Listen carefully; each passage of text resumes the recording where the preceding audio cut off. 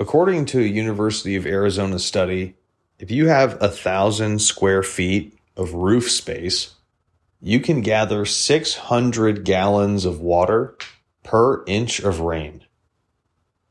I'm Nico with today's Thought Load, and I'm going to talk more about water harvesting systems, but also permaculture. This is going to be the start of a permaculture series, and it's important to understand what that is, to understand why water harvesting is so important. I'll also leave you with some resources that you can use to look up more on permaculture, see how I got inspired as well, and go from there. I think there's tons of videos and resources to look at, because this is something that I think a lot of people are getting into when it comes to agriculture and farming, just because there's so many benefits.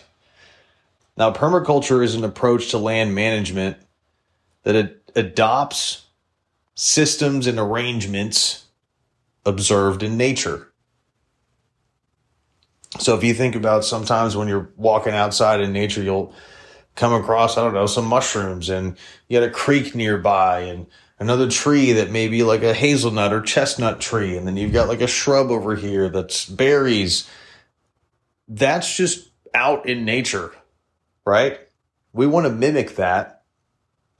And the reason why we want to mimic it is because of how all of these plants actually work together in unison.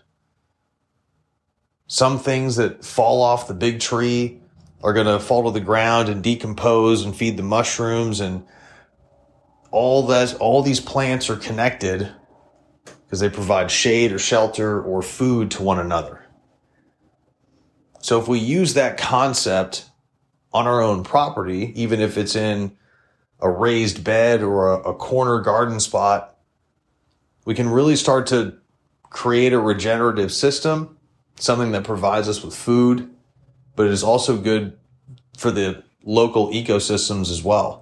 Think about how certain plants can attract bees, or certain plants can provide fruits like apples and oranges, depending on where you live.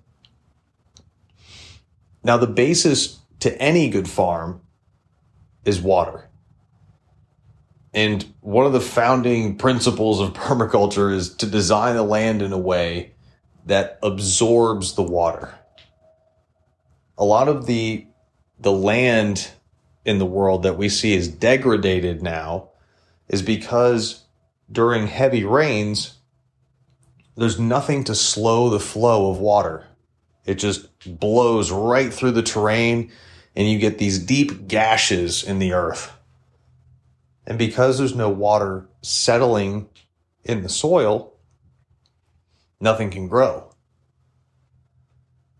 So what permaculture teaches us is we need to build structures in the land that help the water soak into the landscape and keep the soil moist so that it continues to generate organic matter and make it even more nutritious for the plants that you're trying to put in your property or in your house or land or wherever it is in your garden. And so this is what some of this could look like. So imagine you're standing at the base of a hill and it's raining on top of the hill. You got water flowing all the way down to your feet. One of the things you can do is build ditches or burns perpendicular to the slope. That way they'll catch the water, soak it into the land, and you'd also be able to use these ditches or parts of these ditches to plant small shrubs, to plant trees. So now not only are you soaking water into the landscape, but you're putting in plants that can provide something to you, even if it's planting a tree for wood. That's something that's providing to you, and we're mimicking nature to do it. Now, something else you can use to capture water on this hillside, you can create ponds. Small ponds are great for collecting water, creating small ecosystems. If you want to get really into it, you could try and create a water storage or retention area and grow like shellfish in there, like clams or oysters or whatever you can. Maybe you have to make the water flow because some of that can't live in stagnant water. But hey, that's something else you could grow that could provide for you and your family. And it all starts with water. And if the pond's big enough, not only are you storing water for the landscape, but you can also irrigate certain portions of your property that are below that pond. And that's the stuff that you can do at scale on a property. For those that live in the city, you can use rainwater collection like that study I mentioned at the beginning. There's certain people that live solely off rainwater, and they have big storage containers to keep it in. They use a simple filtration system to drink that water, and it works great for a lot of people. And that's another way you can be a little bit more efficient, build something that has that permaculture principle to it, even if you don't have a big yard. Maybe you're in an apartment, but collecting some rainwater is a great idea, especially if you have houseplants, because rainwater is the best type of water to feed any plant. Now, the last thing I want to mention here today is some of the stuff that inspired me. Give you guys a little preview on some of these things and some of these people. The first is actually a National Geographic video. It's on YouTube. It's only like 20 minutes long. And it's about a guy who started a burger chain, did really well for himself, sold it, and then used some of that money to buy land in Texas. And what he describes was like the worst plot of land in Texas. At the time, it was just tons and tons of hardwood trees, no water at all. But over time, what he did in trying to mimic nature and mimic those settings that have flowing rivers and ponds and things like that, he started to take out some of those trees. And because he did that, the water was able to percolate through the land. And over time, over 10 natural springs popped up on this property, which is insane. And now it's like a sanctuary, and he brings students in to show them how he did all this stuff. It's really cool. I'll leave a link to that.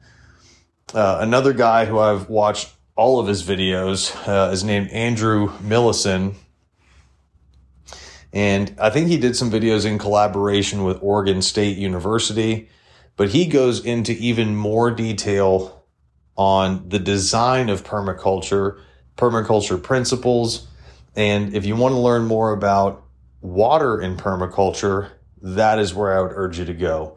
You can probably just type in Andrew Millison water, and you will find some great resources there. He is an excellent teacher, and the content is incredible as well. You'll get into like some of the topography and why you want a house in a certain area and all kinds of stuff. Give him a look. It'll be in the link in the description as well. And the last gentleman's name is Mark Shepard. He has a book called Restoration Agriculture. It's right in front of me right now. It's one of my books I'm going to be reading this year. And he's got a farm in southern Wisconsin that he's had for 25 years that he has built upon these principles. It's not a standard farm like a row crop or anything like that. He's got alley crops. He's got agroforestry, which is basically like tons of trees that provide fruits, and then that's the farm more or less. But it's not an orchard because there's different types of trees, and you can also bring in livestock as well and make that silvoforestry, I believe, which is a different type of farming there. So those are all great resources. Again, Mark Shepard, I'll leave links to all these, and urge you to take a look at these. It's a great way to learn something new that can benefit you and your family. The ability to grow food is incredible. And when we can do it in a regenerative way, I think that's just even more powerful. If you like this episode, please leave us a review. That's how we spread the word and get more people involved in our mission.